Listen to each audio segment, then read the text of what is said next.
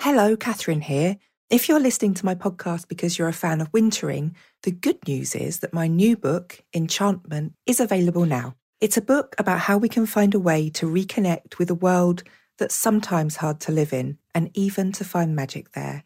It's available in all good bookshops, and please support your local indie if you can. For more information, you can go to catherine-may.com/enchantment. Happy reading.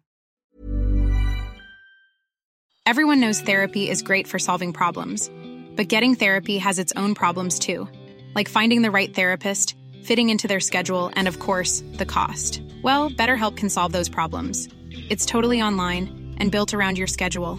It's surprisingly affordable too. Connect with a credentialed therapist by phone, video, or online chat, all from the comfort of your home. Visit BetterHelp.com to learn more and save 10% on your first month.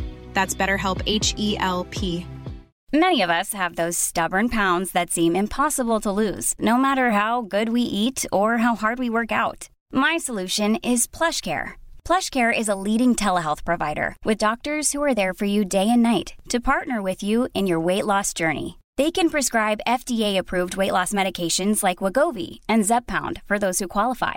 Plus, they accept most insurance plans. To get started, visit plushcare.com/weightloss. That's plushcare.com/weightloss. Quality sleep is essential. That's why the Sleep Number Smart Bed is designed for your ever-evolving sleep needs. Need a bed that's firmer or softer on either side? Helps you sleep at a comfortable temperature? Sleep Number Smart Beds let you individualize your comfort, so you sleep better together. J.D. Power ranks Sleep Number number 1 in customer satisfaction with mattresses purchased in-store. And now, save 50% on the Sleep Number Limited Edition Smart Bed for a limited time. For J.D. Power 2023 award information, visit jdpower.com/awards. Only at a Sleep Number store or sleepnumber.com.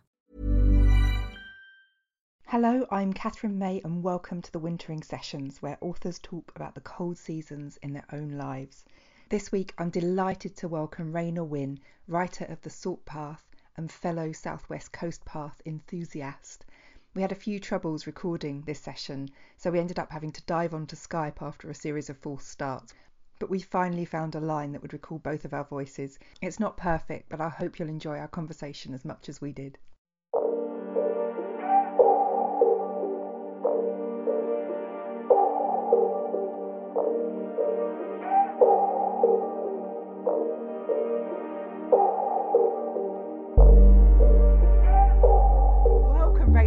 To talk to you.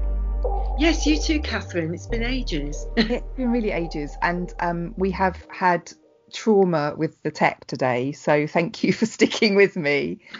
We met because of our shared love of the Southwest Coast Path, really. I think it's fair to say we were put on a panel together. Yes, we were, weren't we, at Budley? I think 2 years ago now. It must be 2 years ago, yeah. So it feels like a long, long time ago. So we both had books out at the same time. Yours is much more famous than mine. I will put that out there straight away. But you are the author of The Salt Path, which is such a beautiful book about your journey around the Southwest Coast Path after you were made homeless. And I really love to talk about that today. But first of all, I'd love to ask you, because you live in Cornwall, what's Cornwall like at the moment under lockdown? How's it all going for you? It's actually gone quite well for me, because I think I'm very suited to a life of isolation, actually. So it's just been Moth and myself here, where we are, in a very, very quiet spot where maybe one car has passed per day, and then a girl with a dog that we look out for every morning at 11 o'clock. And that's been our lockdown. So, and we're still here. We're still more or less still isolated in the house. Yeah, it sounds very peaceful. I think because I'm in a slightly busier coastal town, we've had loads and loads of tourists come in the last few weeks, and it's been quite troubling, really. Just the beach being absolutely packed and full of kind of huge groups of youths. I've reached the age now and I look at them and I think, oh gosh, youths, they're drinking. I like to think I'm the only one that can drink on the beach, but apparently other people do it too. And yeah, it's been peaceful for a long time, but now it's not peaceful, and that's been been quite intimidating, really, because it's hard seeing lockdown just disappear. But I'm glad all's lovely where you are. Yes, it's been the same here, I think. Out in the wider world, I think same issues been going on here, but for us, it's carried on being quite quiet. So very lucky. Well, that sounds like heaven. You've chosen the right place to live. So let's talk about The Salt Path, which is the book that massively made your reputation. I'd love to actually talk a little bit about that later, because I think it must have been really hard for you to suddenly have that explode in the way it did, and for so many people to feel so passionately about it. But first of all, let's talk about the book itself. And I know that you'll be great at telling the story of it, but two things happened at the beginning of the book that began your journey. First of all, Moth, your husband, became ill, and you also lost your house at the same time. Can you take us through that? Yes. It was. If we go back a little bit further than the start of the book, really, it probably puts it more into context. Really, I met Moth when I was a teenager. Moth, my husband, when I was a teenager. I was 18, and I was in the college canteen and looked up across the room and just saw this young man in a white shirt with dazzling blue eyes dipping a Mars bar in a cup of tea. And I thought, that's the one for me. And weirdly, it turned out to be, because he's still here.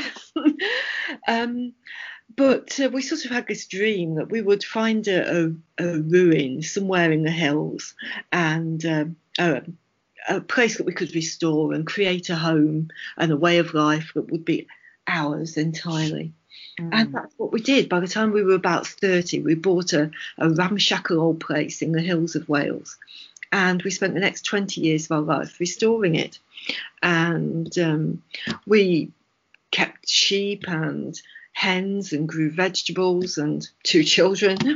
And it was like the perfect life, like the idyllic life. It sounds absolutely idyllic, yeah. Absolutely was. It was what we imagined it would be, and we had it. But then, sadly, at the same time, we had a financial dispute with a lifetime friend that ended up in a court case. We served with eviction notice from that home. And that's not idyllic at all. No, that is not idyllic, and it was absolutely devastating. And at the time, we thought probably the worst thing that could possibly happen to us. But then during a week that we were given to pack up and leave the house, so a week of trying to pack 20 years of our life into boxes, then during that week, Moth had what we thought was going to be just a routine hospital appointment, and it turned out to be anything but, because he was diagnosed with corticobasal degeneration, CBD. That's it's a neurodegenerative disease that has no treatment, no cure. So just in that 1 week, it was as if our entire lives had been wiped out. Everything that we'd worked towards and the whole future that we imagined just gone in a week. It's extraordinary, isn't it, how life can come at you like that sometimes. It's never just one thing. It seems that these things come in terrible, terrible clusters. Oh, yes, don't you find that? It's never one thing at a time. It's always everything. Everything at once. But I mean, for you, kind of, I always think that both sides of your sense of security were hit at once. You know, your sense of home and financial stability, which is, you know, seems trivial when you talk about Moth's illness in comparison, but it actually isn't, is it? Those things can be incredibly undermining. Yeah, absolutely, because your home is everything that you sort of structure your life around, isn't it? You create the format of your life, and it encompasses your home. But then for Moth to become ill as well, that was doubly. Yeah, that's terrifying. Did they give a kind of time period that they're expecting him to? Yeah, so at the time they said we'd probably be lucky if it was 2 years, and most of that would be a rapid decline into poor health, really. So terrifying. And from nothing really, from him seeming completely fine, you were given this vision of this future that you couldn't quite comprehend. Absolutely. I mean, he'd had a problem with his shoulder, and we thought it was because he'd fallen through the barn roof. And we were expecting him to say, well, it's ligament damage and we'll just sew you back together and that'll be that. But then it wasn't. So yeah, it was an absolute shock. So reading from that, you packed up the whole house. Yes. And then what? Yes, the whole house was packed. It was the very, very last moment. The bailiffs were knocking at the door, waiting to change the locks. Oh. And we were hiding under the stairs. It wasn't that we were hiding under the stairs thinking some miracle was going to happen and we weren't going to have to leave. It was just we weren't ready.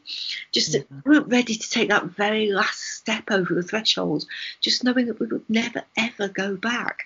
And just hanging on to that last minute of some kind of security, normality, safety, call it what you like, I don't know.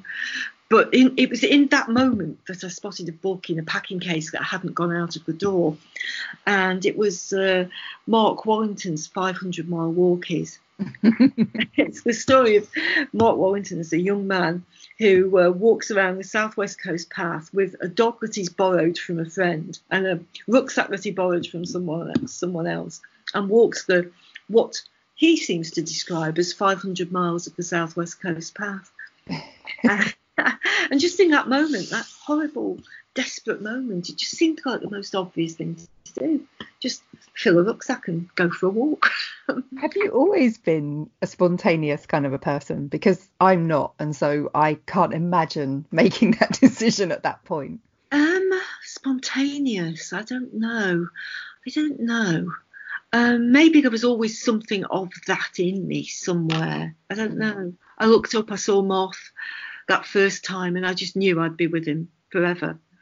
Other odd little moments in my life, maybe spontaneous, but I was 50, for goodness sake. How spontaneous almost it was at 50, not very. But just then, everything had gone. The whole construct of our life had gone. It was the last moments, the last threads of hanging on to some sort of normality.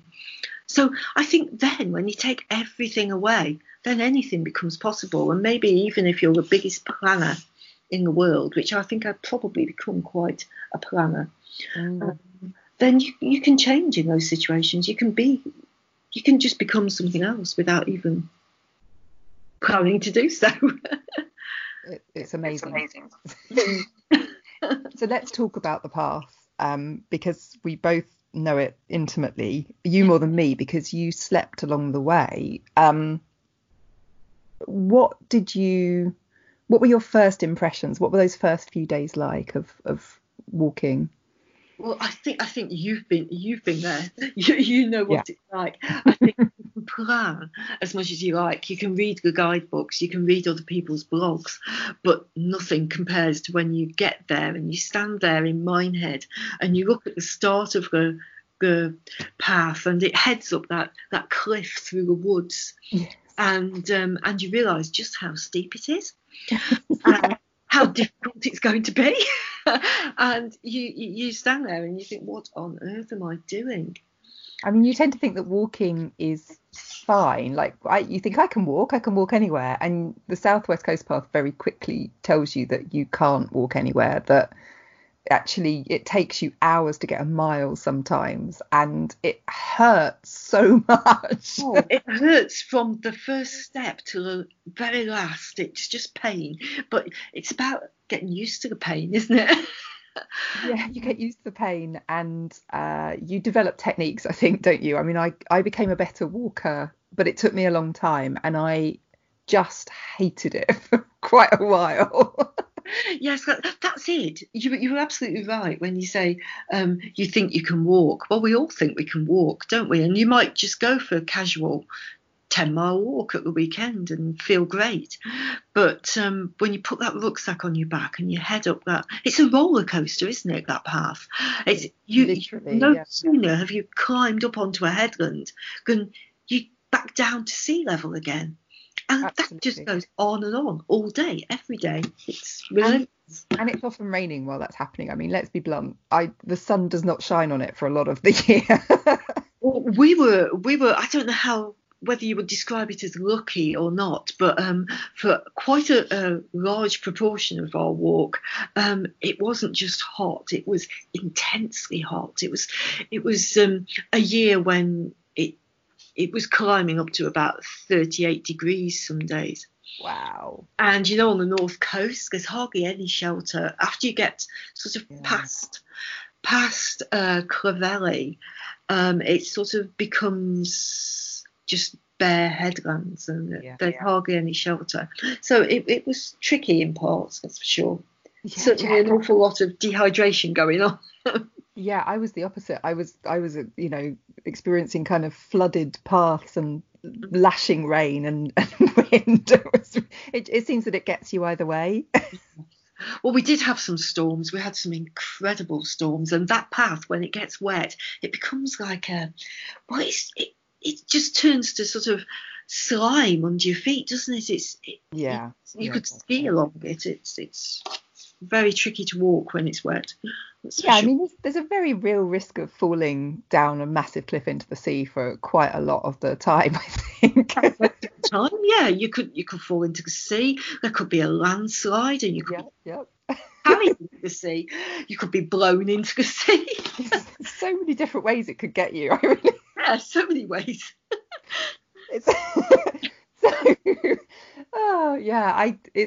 I'm fascinated by why I love it so much, and you do too, I think. I mean, we're being negative, but absolutely. There's something so magnetic about it, though, isn't there? I think there's something, after a few miles, after a few days, that path starts to draw you along, doesn't it? There is something, like I say, there's something magical about being on that strip of wilderness. So separate from the ordinary world on one side and that endless horizon of the sea on the other. It's like you're trapped in a world apart.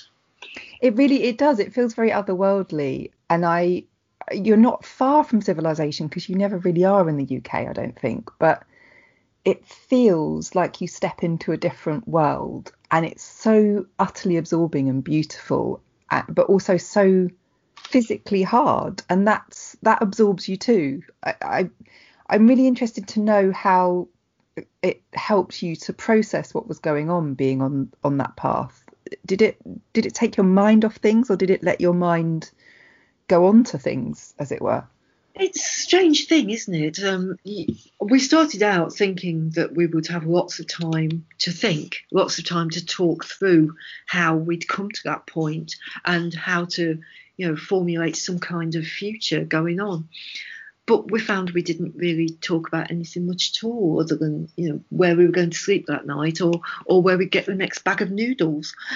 And it became almost like a meditation. I think when you've walked for many hours, it becomes a matter of taking the next step and the next step, and each step becomes a success, doesn't it? Each headland that you manage to get up is a battle won, and it becomes your entire focus. And I think that empties your head in a lot of ways, and it stops you thinking, because life becomes really immediate. It becomes about, really literally, about that next step. And I think that in itself has the ability to allow your brain to calm. It allows the panic to subside, and something far more elemental to take over. And I think the salvation was in that, actually.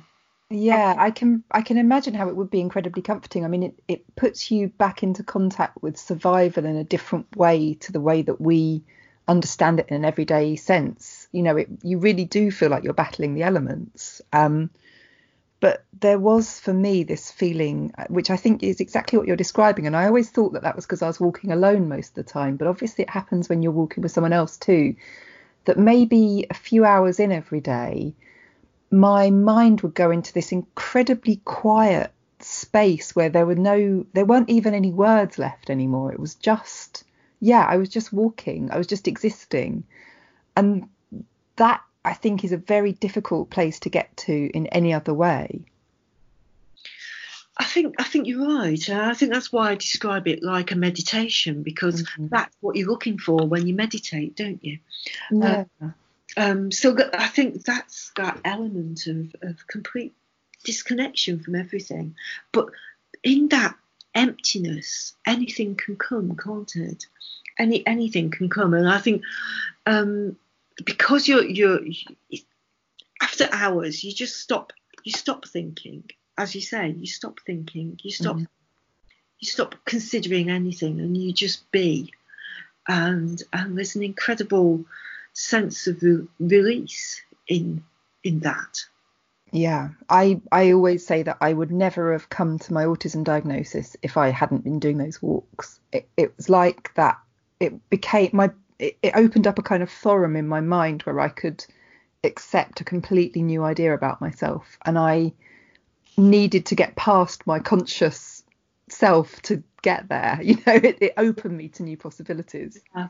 I think we've taken away everything material, more or less everything financial. All the day-to-day ordinary problems of life had gone with that as well. So we weren't concerned about, had we paid the council tax or did we need a new wheel on the van or whatever. All of that was gone, and our lives had gone to a far more just a mode of survival, really, and it was down to a really basic base level of food, shelter, water, warmth. Those being the only things that we needed to concern ourselves about. And you were literally kind of pitching a tent and sleeping along the way. How was that? Well, wild camping because we just couldn't afford the campsites, basically, and so to wild camp was the only way we could do it. To start with, it was really, really hard, not only just for Moth, because he was struggling just to get in and out of the tent every day, but really hard to find somewhere to put the tent, because, as you know, and a lot of the path, you can't find a flat spot anywhere. You'll see some perfect campsite at lunchtime, but by the time sort of 7-8 o'clock at night, when you're thinking, I've really got to stop now, I've got to stop, you're on a slope of thistles and gorse for the next 3 miles, and you can't possibly stop at all. So just finding somewhere to put a tent every day was an endeavour. Yeah. And I've got to say, when we started that walk, I really always thought I'd be somewhere near public toilets or something. There's no toilets. There's no tea, there's no shops. No shops when you need them. There are never, ever toilets when you need them. And so dog walkers became my nemesis because they get up too early. Yeah. Always there when you were trying to rush in to get out of the tent first thing in the morning. There is always a dog walker outside. But then there was something else really about that wild camping, and I think that was that element of never really knowing where you were going to find yourself. Right. Because often by the time we got the tent up at night, it was getting dark, and you weren't really 100% aware of where you were. So often you'd wake up in the morning and you'd find that you were in this. Once we woke up and we were in this magical little meadow where there were millions of ladybirds just hatching into the And then other days, like the day we woke up on this wet, foggy headland in a field of cows, but the sun started to break, and it was lifting over the horizon and just lighting the headlands one by one towards us. And we could just hear the seals call into each other in the cove below.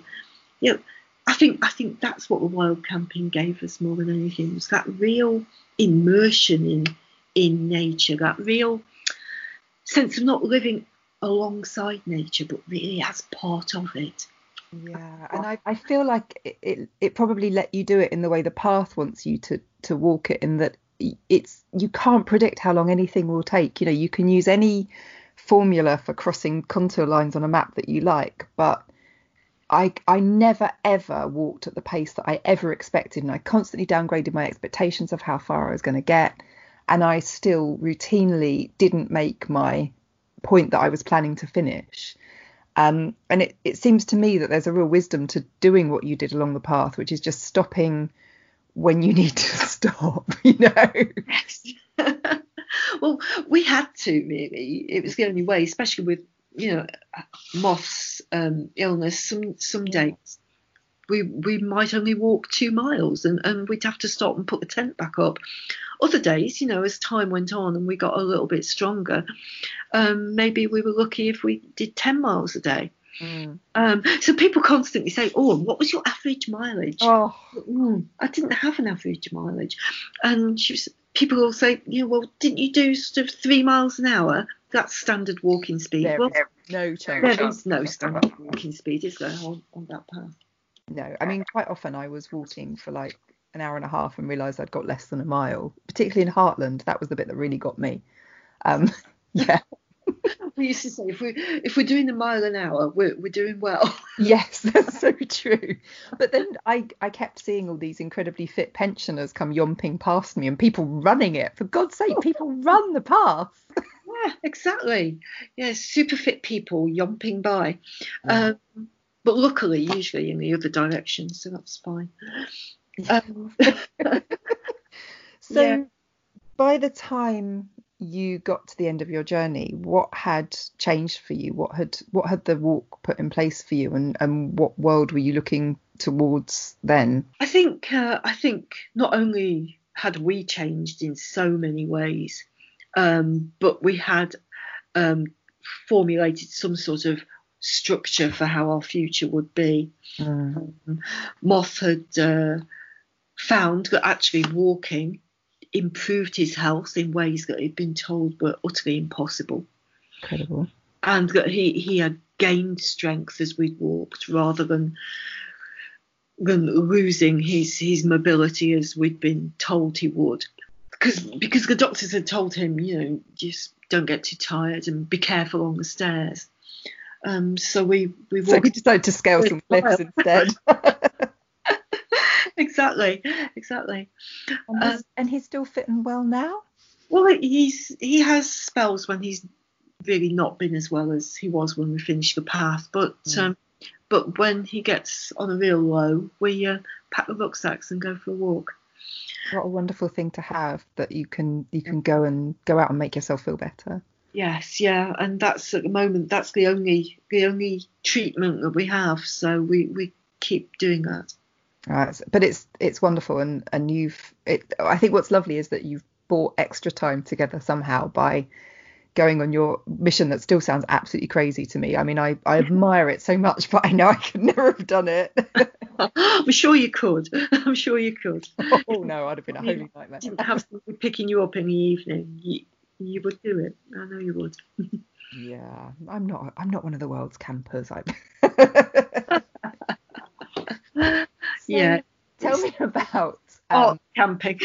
Yeah. No, yeah, I would do one of those lovely safari tent things, Not a little green thing. Oh, do like a duvet, Yeah, quite partial to oneself. So tell me about you decided to write about your journey, and so many people have read the beautiful book that ensued. That must have changed your world in ways you never could have expected. For a start, the love and enthusiasm for the book must have really struck you.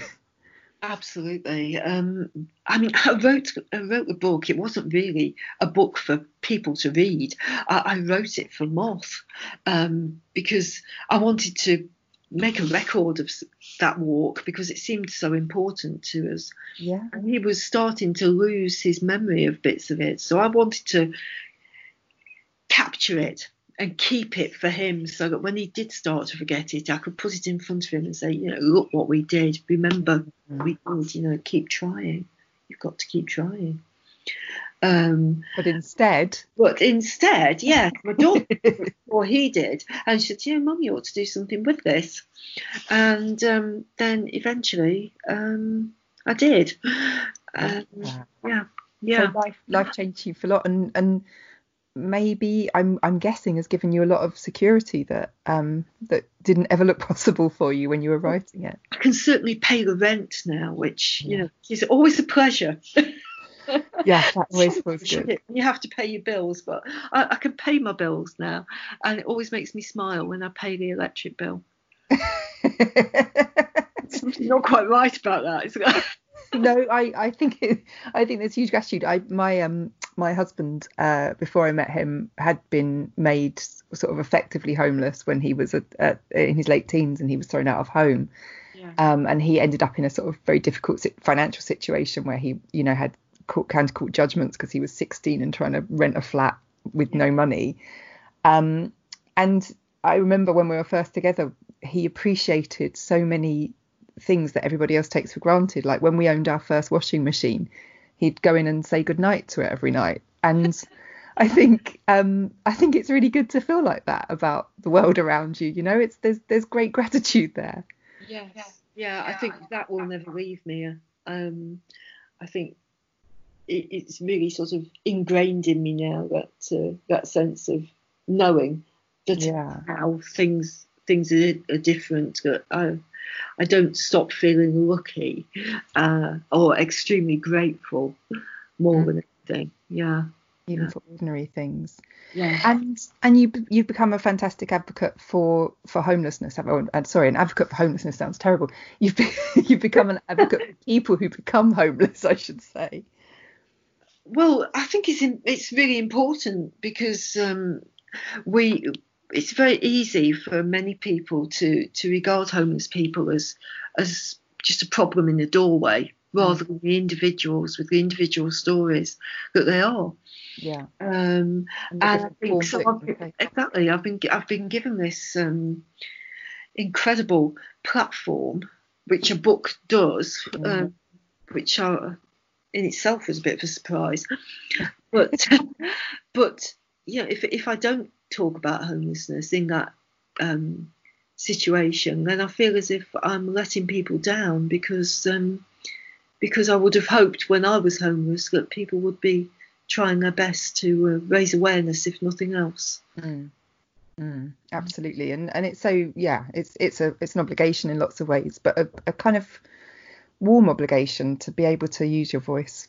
Oh, absolutely, to be able to actually do something, if it's only to change one person's opinion of what homelessness is, then that's a step along the way to actually solving the problem.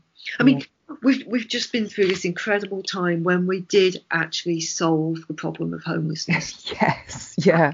Just for those few short weeks, we did not have a homeless problem. Incredibly quickly as well. Which just goes to prove that it is absolutely doable, and it is all about prioritising and what we as a country prioritise. Yeah. So important. So now all those homeless people who have found shelter and they've found some sort of structure to their days are very, very shortly going to be back out on the street. And, back to square one. It's extraordinary, isn't it, that we have the tools to solve these things and yet we choose not to, essentially. There's no other way to think about it, I don't think. But this time has shown good. It was always solvable, and it was always possible to solve it virtually overnight. Yeah. But we chose not to. Yeah, and we go on doing that. And we've chosen to put them back out in the streets, and that's a low point for anyone who's made that choice, I think. Hear. So to finish, you were due to release a new book in the middle of lockdown, and you've decided to delay it, but that's coming in September?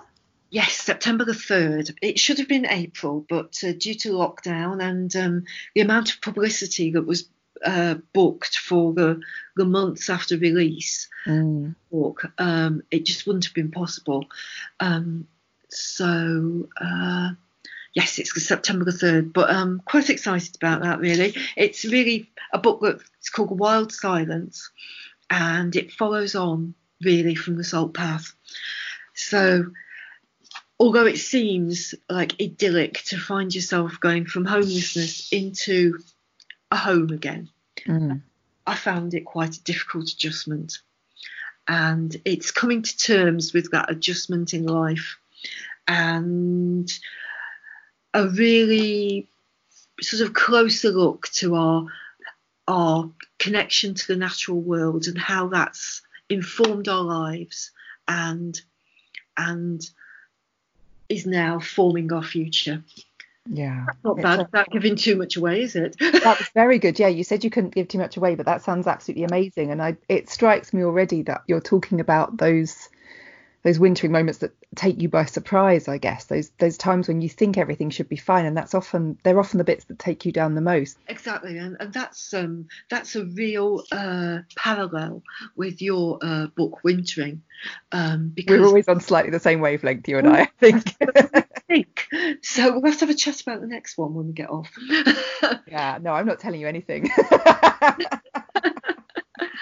Yeah, I think those moments in life when you expect everything to be okay and they're unexpectedly not okay can be really hard to work your way through. And I think this book is about one of those moments and the strength of the natural world to pull you through, and how we are all really closely connected to the natural world, whether we recognise it or we don't. Oh, Raynor, it's been so lovely to speak to you, and I cannot wait to read it. I will be first in line at Waterstones in September, if indeed Waterstones is open by then. We can all hope, right? Fingers crossed. But I look forward to us sharing a stage on a literary festival talking about having written a very similar book again. I know it is. Thank you, Kathleen. It's been lovely to talk to you again. Thank you so much.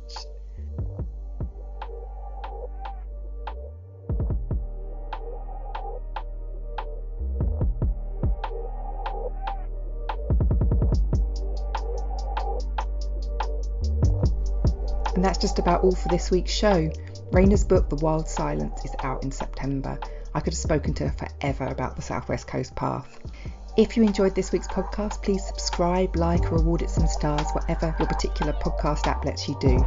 I'll be back next week speaking to another writer who's wintered. Bye.